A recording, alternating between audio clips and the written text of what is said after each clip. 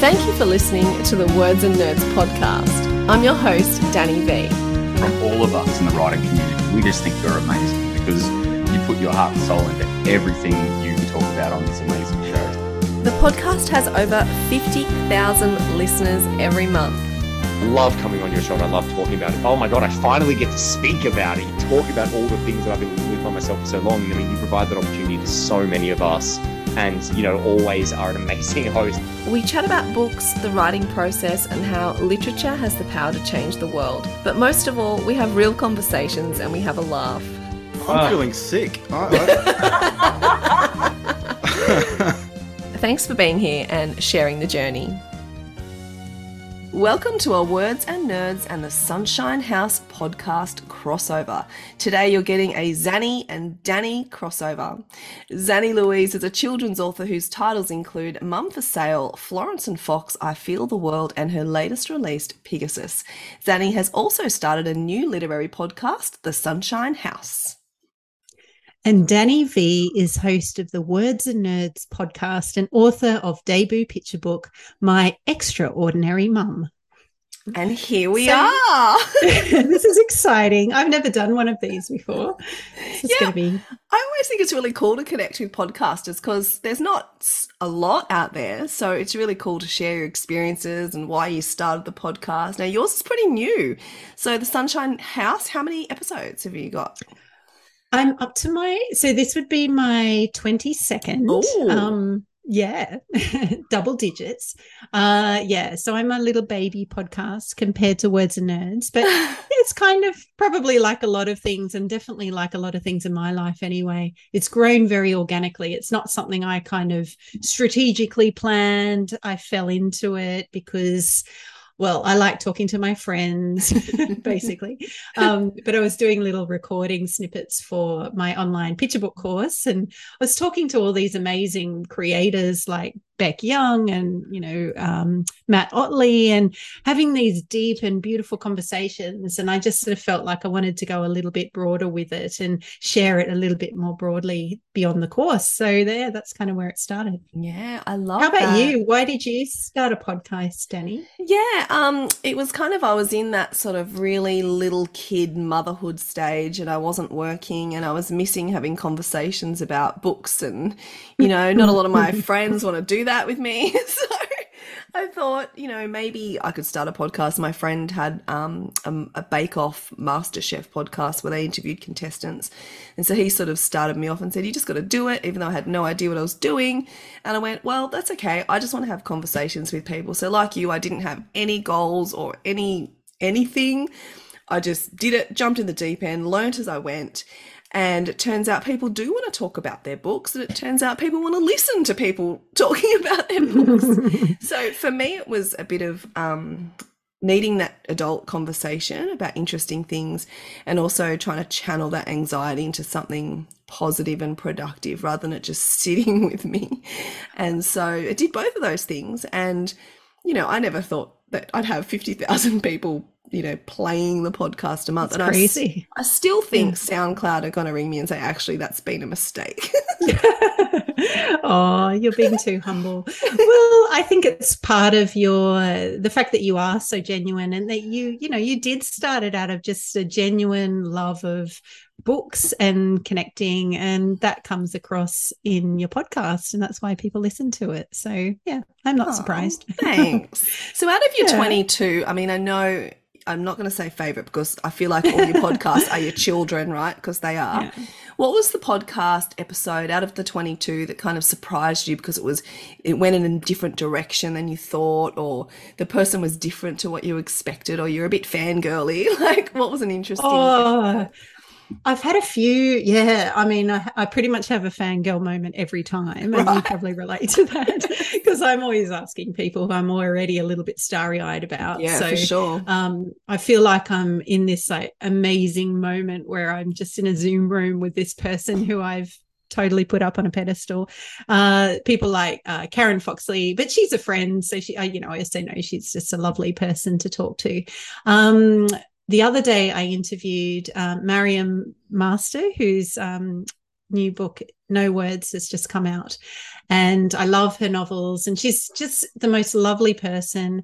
And she's got this amazing backstory. And yeah, I got quite emotional listening to her personal story, kind of behind the story. So that was really unexpected. How about you? What surprised you out of all the thousands of things you've probably done?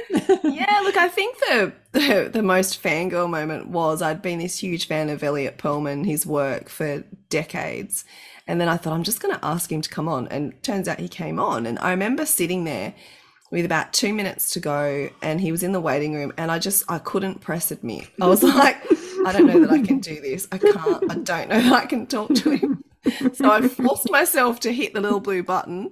And of course he was lovely and generous and kind, but it was one of those moments where I thought, okay, I've bitten off way too much than I can chew. This is really intimidating. And it's just because of your own mind, though, because you've put them on a pedestal, because you love their work. And so when you talk to them, they're completely normal people. I know. It's such a surprise. It's one of the most overwhelming, I think. And then the second one was Matthew Riley. So Adrian Beck's like, why don't you get Matthew Riley? I'm like, I don't think Matthew Riley's going to talk to me. Like, he's Matthew Riley. I thought, oh, well, I'll try anyway, because I don't care about rejection. You know, as a writer, we have to embrace rejection. And so the publicist was like, yeah, sure, all right. And so I said, okay, well, Adrian was in on this as well. And I said, I will just keep it really tight, like 30 minutes, don't want to take up much of his time. We'll be as professional as Adrian and I can be, right? And then he just kept, I'm trying to wrap it up, because I'm like, I don't want to keep him longer than we said we would. And he just keeps talking, and his dog comes in and he introduces us to his dog, and he just keeps talking. And I'm like, wow, he was such a cool guy for the amount of, success he has. He was just a really down-to-earth, cool guy. So that was a really nice surprise. I think that's just one of my favorite things about publishing in general. Everyone who I've had to summon the courage to reach out to in some way has just turned out to be the most lovely person. Right at the beginning of my picture book career, I met Jackie French, and I came up to her all shaky, and I gave her a copy of my first book and said, this is for your grandchildren. And she was, oh, thank you. She gave me a huge hug, and she was so sweet. And then she sent me a message to say thank you, how much she liked the book. And, just those moments where there's these people who you think are bigger than life, but of course they're just wonderful, generous, lovely people. And it's all about connection for me, as it probably is for you, and that's why the podcast works so well. But do you think because writing is hard, it keeps you real and humble? Like, it's not like you're a movie star and you're earning millions of dollars, etc. Yes, I think the lack of money is definitely a factor. And, even when you compare us to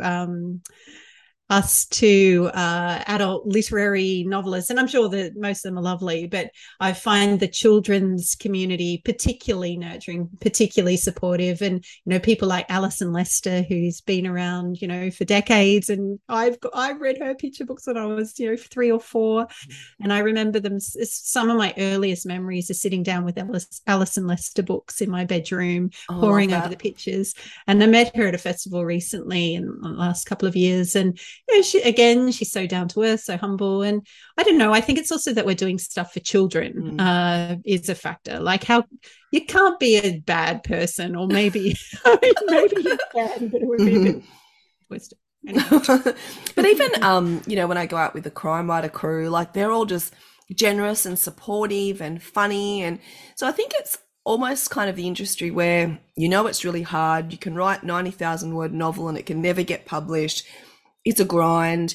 It's really hard to get people to care about your book. And so I think that keeps you real. But it also, when someone else achieves success, no one's kind of resentful. Everyone's like, oh, yay, someone's achieving, someone's been able to get this done. I feel like that is such a cool culture that is in the industry. We're all just so celebratory of each other because there's room for all of us, Oh, totally. And that, I think that is definitely true. There's room for all of us. And occasionally you get little niggles because, maybe you've been trying something for 5-10 years, and then someone else does it before you, and you get that little niggle in your chest and think, oh, why isn't it me, or when's it going to be my turn? But ultimately you're joyful for other people. Ever since I started posting about, even I remember that first post I put up to my blogging community, the Sunshine House blogging community, was about 12 years ago. No, yeah, about 10 years ago. And I said, I want to write for children, and just the outpouring of love and affection and encouragement began there, and it's never stopped. And I've just never had any bad feelings. And I'm not, this isn't an invitation. Don't start sending me them. I don't want them. I'm a very sensitive person. So I love the kindness. Yeah. I think it's wonderful. Yeah. And maybe that's the other thing. We largely are a lot of, sensitive, well-meaning people. So maybe that's also the attraction of this industry, why we're pulled into it. Yeah. Absolutely. But what about, you're right at the beginning, like with your first book, your debut book, Extraordinary Mum, which is so fun. So for you, this is all really fresh. Have you found that to be the case, that people are really kind of coming out of the woodworks and being really supportive? Yeah, absolutely. And I don't know what I expected. It's kind of, you have your head stuck in, the editing process, and then thinking about how you're going to publicize it. And so you don't actually come up for air very often. It was when I did a signing at Booktopia, and I took a moment and saw those books in a pile and went, oh, wow. And it's kind of the first moment I'd let it sink into my head, because otherwise it's just kind of working, thinking, which is great. And it's not a complaint, but it's always, you're not really coming up for air.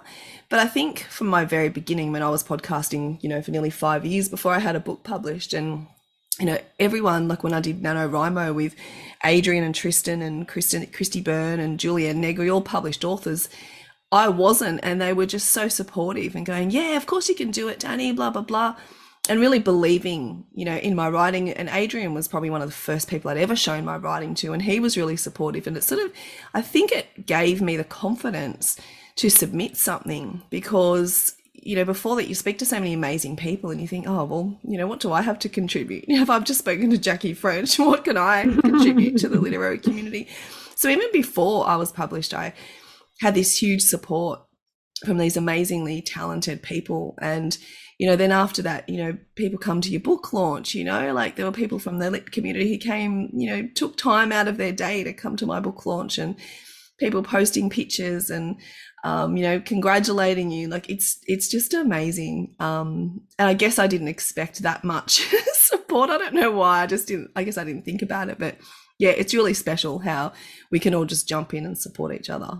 Yeah, and what goes around comes around. I hope so. Yeah, I think so. Like the more support you give to others, generally speaking, the more it comes back to you. Yeah, it's just a little bit of a ecosystem of and that's, I never intended to do that. Obviously, I actually love celebrating everything, and I'm a huge cheerleader just naturally. I'm a big compliment giver, but I never give them unless I believe them. I just think too often compliments stain people's heads.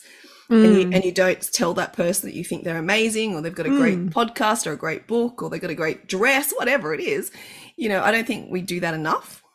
And so I think, how many compliments, would you get in a week? Like one? I don't know, not many. And so I'm always a big believer of if you think something good about someone, like tell them. And so it was always authentic, because there's no guarantee that I was ever going to publish a book. And that's, I guess, part of the writing industry as well. There's no guarantee, even if you've signed 20 books, not for most of us, none of them are written in stone for the next one. So. Oh, no, that's exactly right. And that's one of the most, the interesting things about the industry. Yeah. And you talk to people who have published 80 books or 90 books, and they still have some of the same qualms or concerns or insecurities as I do, or as someone who's just starting out. And I mean, that keeps us humble as well, I guess. And that keeps us not ever really getting on our high horses, because there's not really a high horse get knocked to get off. onto. What horse? I mean, even someone like Jack Heath, who's written, I think, 40 books. Yeah. He says 3/4 of the way, and he goes, I'm pretty sure I've lost all of my talent. And it's comforting though, because someone of Jack's caliber, who's written so many successful and different and diverse books, if he feels like that, well, you kind of think, well, that's okay for me to feel like I'm, you know, not doing a great job. It's part of that process. And I think self-doubt can actually make your work better, so long as it doesn't go into that paralysis, you know, as long as you're not paralyzed by the fear and the self-doubt, as long as it's there to keep you getting better and better, I think you can manage that okay. Yeah, oh look, it's a very important ingredient in creative process, because you do need it to temper your ego or whatever it is. I don't know how you find that, but when I'm writing a story or I'm just started something, you're in this magical, happy, amazing moment. Every word is a miracle, and then you go away from it and you come back and it's what was I thinking? Yeah. It's day 2, Danny has the real eyes. You know, day 1, Danny's like, this is the best thing I've ever written. And then day 2, Danny comes and goes, what is this crap? Put it in the bin. Put it in the trash. Every word, put it in the bin. Put it in the bin. Start again. Yeah, no, and that's why you need friends in the industry and podcasts like yours or mine to hear those stories from people like Jack Heath or Davina Bell. I remember her telling me on one of the interviews for the course, you know, just she goes through this struggle every single time. Like, what have I got which is worth saying? I'm like, Davina Bell, you never say anything wrong.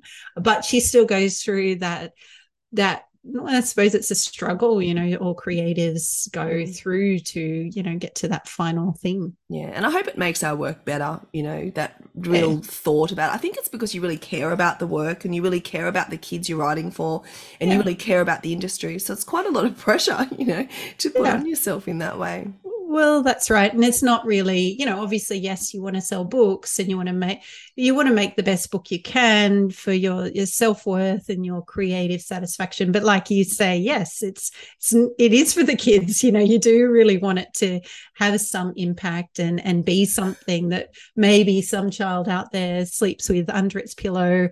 You know, there's such a lifespan for a book, and like that book of Alison Lester's that I still have since I was 4. You know, that's the power of a children's book. You know, can really implant into a person's DNA and stay with them. So it's a big responsibility in that sense. And I think, and I wanted to ask you why you think picture books are special and magical, because I think they're moments in time. You know, it's almost like they're the times you lay in bed with your young child, you read them the book, they're learning to read, it'll open up conversations, you know, they're usually cuddling up to you, like they're time capsules, you know, and I'll still pick up books that are in the house and go, oh, I remember this, and I used to read this to my daughter when she was, you know, little in bed. And I think picture books are so much more than just a book. They're those memories of when your kids were little, they're little time capsules, and they really bring you back. You know, my kids loved, you know, the very Cranky Bear series. And so every time I read that again, I can just picture us, you know, curled up in their bed, you know, reading that book. And so it becomes so much more than a picture book. What about you? Why do you think they're so special? I think that's I agree with you. It's that point of connection. And I used to have this thing, you know, no matter what was happening in the day, you always read a book at the end of the day, and often through the day as well. And whenever anything was going wrong, or someone was having a tantrum, or someone was sad, or a book always solved all the problems. Like it just always reset somehow. But I love that too, what you're talking about, because my kids now are 9 and 12, and, you know, we just went out shopping with them in Byron, like they're little teenagers now. Like it's so hard to remember them as little people. But like you say, as soon as you read that picture book that you read to them when they were 2, oh yes, you go straight back there, as you do when you read the book that when you were little as well. Like it's almost like you can smell the room, you remember yourself at that age. And it's such an interesting thing, and I don't think there's many things that can do that, except maybe your mother's perfume or certain significant things sort of unlodge those memories. But yeah, beautiful. But also it's like quite a unique work of art, really, a picture book, because it is the pictures and the words working together in this sort of mystical way. Sometimes it is curious why it even works, like it's somehow only 100 words on a page, and you can't, it's like this alchemy, and you don't you can't really analyze it, why it's just so effective and why it gets into your heart and why it makes you want to cry every single time or give you goosebumps or whatever it is. So yeah, and maybe because there is just so much care and love that goes into pretty much every picture book, maybe that's another thing, that they're a time capsule for us, the reader, but then they're also a time capsule for the artist and the author, kind of crystallizing this 3 years that it might have taken to make this book. And it's and also they're kind of timeless as well. Yeah, they are. I love that. And when my daughter was in kindy or prep, I remember they would just read the pictures of the picture book. And I thought that's amazing, in terms of visual literacy, and they would just read the pictures and then they would add the words to it. And I just thought, how important are these books for starting kids, to read and to love books, because they're reading them before they can read, if you like. Yeah. Oh, there's so much about it. And it's also that empathy building. So, they know that the neural pathways light up when you read about a character or you hear about a character and the character's story, you empathize with them. And that's happening from a really young age. And, I used to hear this thing that young kids don't have empathy, which baffled me. I was like, that's so not true, so that it had to be learned or something. Because I was like, no, they're totally empathizing from a very young age. Yeah, I think so too. Even as babies, if you're not feeling well, I remember my kids being really empathetic. So that's interesting. Yeah, and just kind of attuned to you, but they're attuned to those characters and so interested in the world. And like you say with the pictures, like with my new book Pegasus, there's this little butterfly in it, and I didn't really notice the butterfly story because I'm the author and I'm quite a cerebral person and I'm adult. So I'm just looking at it sort of superficially, I suppose. Whereas a little kid, that's the first thing they would notice, that there's this whole other bee story or butterfly story belonging to the butterfly, and you can track it the whole way through the book. So anyway, I love those little, those little subtleties. Absolutely. Well, tell me about Pegasus. It's a whole lot of fun, so tell me about the book. Yeah, it is fun. Well, it's my first funny rhyming book, so I guess it's in the category of the Cranky Bear or those sort of books. Yeah, so it's narrative as well. I've done a few rhymes now, which I was quite tentative about, because when I teach picture book writing and I mentor people, I'm always quick to deter them away from rhyme because it's not easy to publish in rhyme. So it's just one of those things that a lot of people give it a go, but it's just quite a hard thing to do. There's a lot of things that you sort of have to get through till it's a rhyme that works, I guess, that other people are going to be able to read it easily. Anyway, so I was always quite tentative about it, but then I just had a few ideas or kind of concept books that felt a bit stale without the rhyme. Like it was just a bit hard to see them working or engaging kids in any way. So I just found myself sort of sing-songing it and rhyming them. So I Feel the World and We Are All People are in rhyme.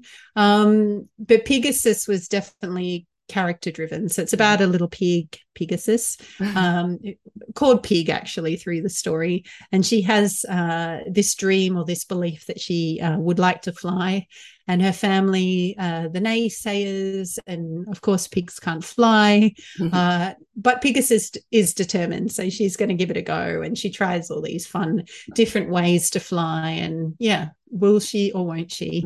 I love that. I love how it's so fun. It's so fun. It plays on that narrative of pigs can't fly or pigs can fly or pigs will fly. And then behind that, you've got the little lesson of, you just do what you want to do and you keep trying, even if people say you can't. So I love all those different layers. And I love particularly picture books that you can read just for fun. And then at another level, you can dig a little bit deeper. And then another level, you can dig a bit deeper, just depending on, the mood. Because I think there's nothing wrong with a kid picking up a book just to have fun, I think that's just as important as all the learning stuff. So I love that, you could just read it as a really fun story, or you can dig a bit deeper in that as well. And going back to what you're saying about rhyme, I think there's a lot of humor in rhyme, but I think rhyme is such an underrated way of writing because it is so hard. I think, I think maybe if you've not written a picture book and you think, 500 words in rhyme, easy, I'll knock that over in an hour. But I find sometimes, like in my series coming up, it's in rhyme, My Extraordinary Mums in Prose. But I found that sometimes I'll be working on 2 lines for half a day, Zanny. Like, I don't know if that's just me being an inexperienced writer, but no, that's it's all typical. the synonyms and, then looking at all the rhyme zone and not fitting and not wanting to force a rhyme. And then you're flipping around the sentences if that doesn't work for the rhyme. And then what rhyme scheme you're going to use. And not only that, the rhythm, like I'm obsessed with rhythm because old English teacher, I love poetry. So I'm obsessed with the rhythm as well. And it is absolutely probably, one of the hardest things you can try and do is tell this story in 250 to 500 words with character, with an arc, with some laughs, hopefully, that rhymes. I know. It is so much harder than it looks. And the thing is, you can do it, or a lot of people can sit down and do it. But when you give that to someone else, it probably won't be in rhythm, and it probably won't roll off the tongue in the way it does in your head, because you always adjust the rhythm. So that's the really hard bit, I find, is testing out the rhyme. And I often do things like reading the last stanza and reading the stanzas out of order to test the rhythm, or clapping it out, or things like that, because that's a really important thing. I find, obviously because we're podcasters, I find recording it and listening back, you find where you can trip up. You're like, oh, hang on, that didn't sound right, or I had to rush that kind of sentence, or so you can really pick it up when you're listening back to it. So I find that really interesting. Yeah. Oh, well, good on you for attempting. It took me many books before I was brave enough to try rhyme. So I admire you for taking that leap off the cliff. It was funny because it wasn't. Yeah, well, it wasn't deliberate. It was just, it sort of worked with the story.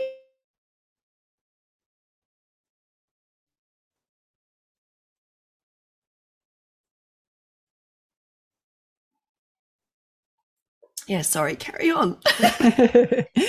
No, that's fine. Well, look, it's a big thing to try, I think, and to craft. And I often say to people, try it first in prose. You might be surprised that the prose, could well be the way that it works. But more than anything, it's important to work out the story first, because that's what happens, I think, when people start to rhyme, is they get so carried away in finding the rhyming words that they forget about the story, and the story really can veer off course very quickly. So getting that story down first is really, really important, I think. Yeah, absolutely. And I think you're right. You try it in prose and you try it in rhyme. My Extraordinary Mum was just always in prose. Like, I feel like it just worked with what I was trying to do, and it works with the mum, that kind of quirky offbeat rhythm it kind of has. And then the next one is kind of a bit more slapstick and doesn't really have like the message that My Extraordinary Mum does. It's purely quite fun. It kind of it was funnier in rhyme. I tried it in prose and I went, oh, I'm not funny in prose. And so I tried it in rhyme. And I think because you do so much work finding the right words, you're like, oh, I wouldn't have thought of that sentence had I not done all that research on RhymeZone and the thesaurus.com.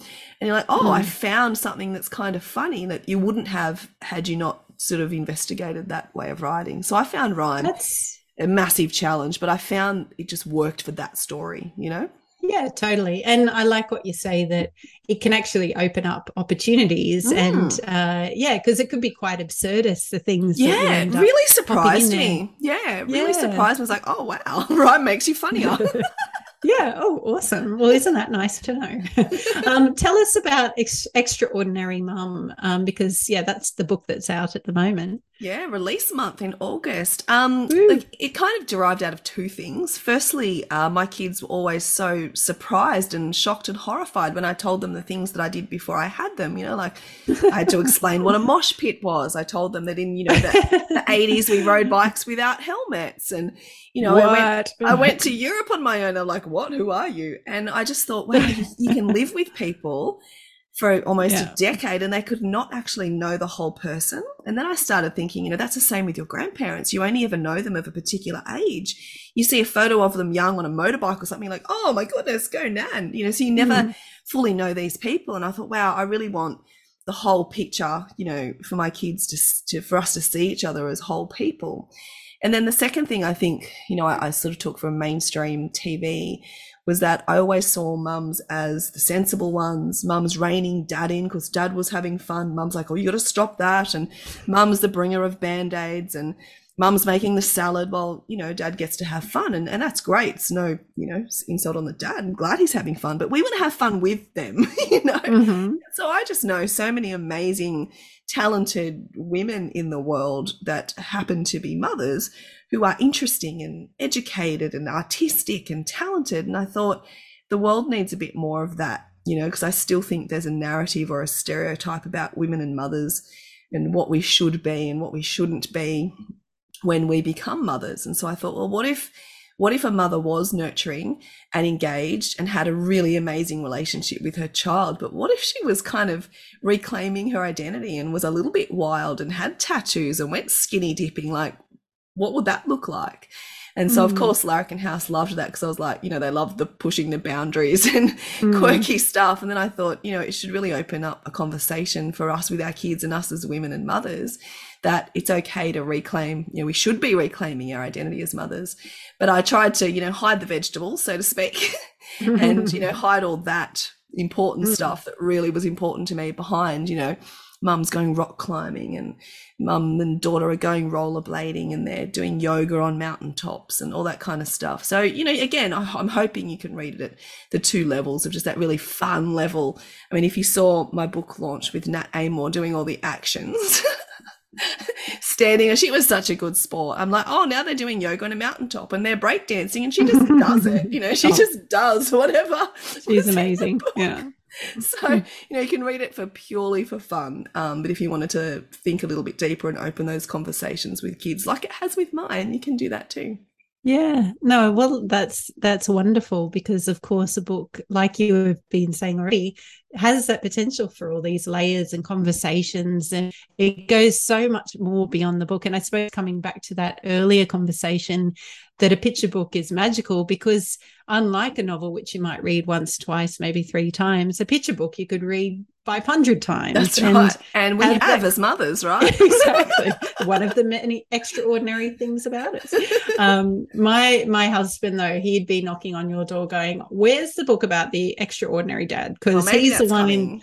Yeah, because he's the one in the kitchen with the apron, doing all this stuff, doing the dishes, while I'm, bit off doing fun author stuff. I mean, it's also extraordinary. But yeah, absolutely. And that's why in the book as well, like there's a page where it's also extraordinary just to know when you need a break and sit on the lounge and eat chocolate cake, in your pajamas, because you don't have to rock climb to be extraordinary. You just have to, again, it's about that connection with someone and that being unapologetically yourself, with the people who are closest to you. I mean, I think if you can do that, that's really special. But yeah, maybe extraordinary dad, maybe that should be a thing.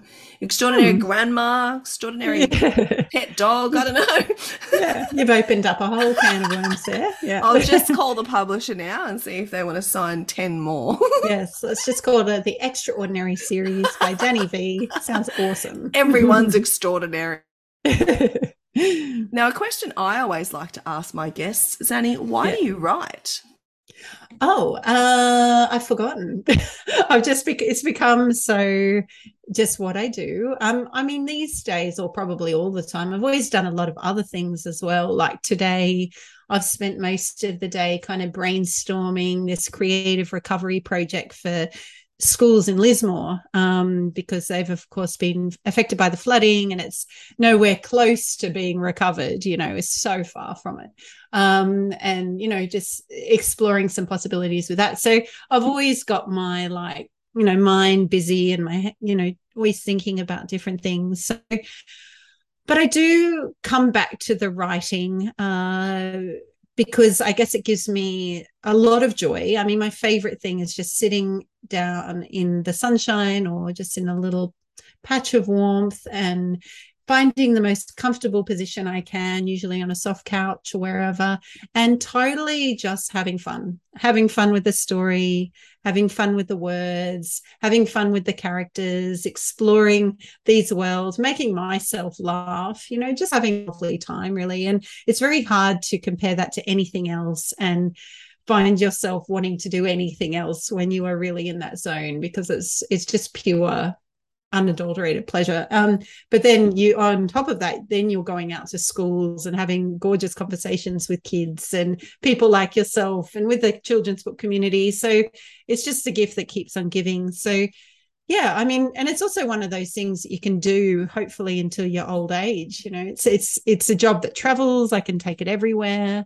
I can write my notebook. I can write, you know, on a computer.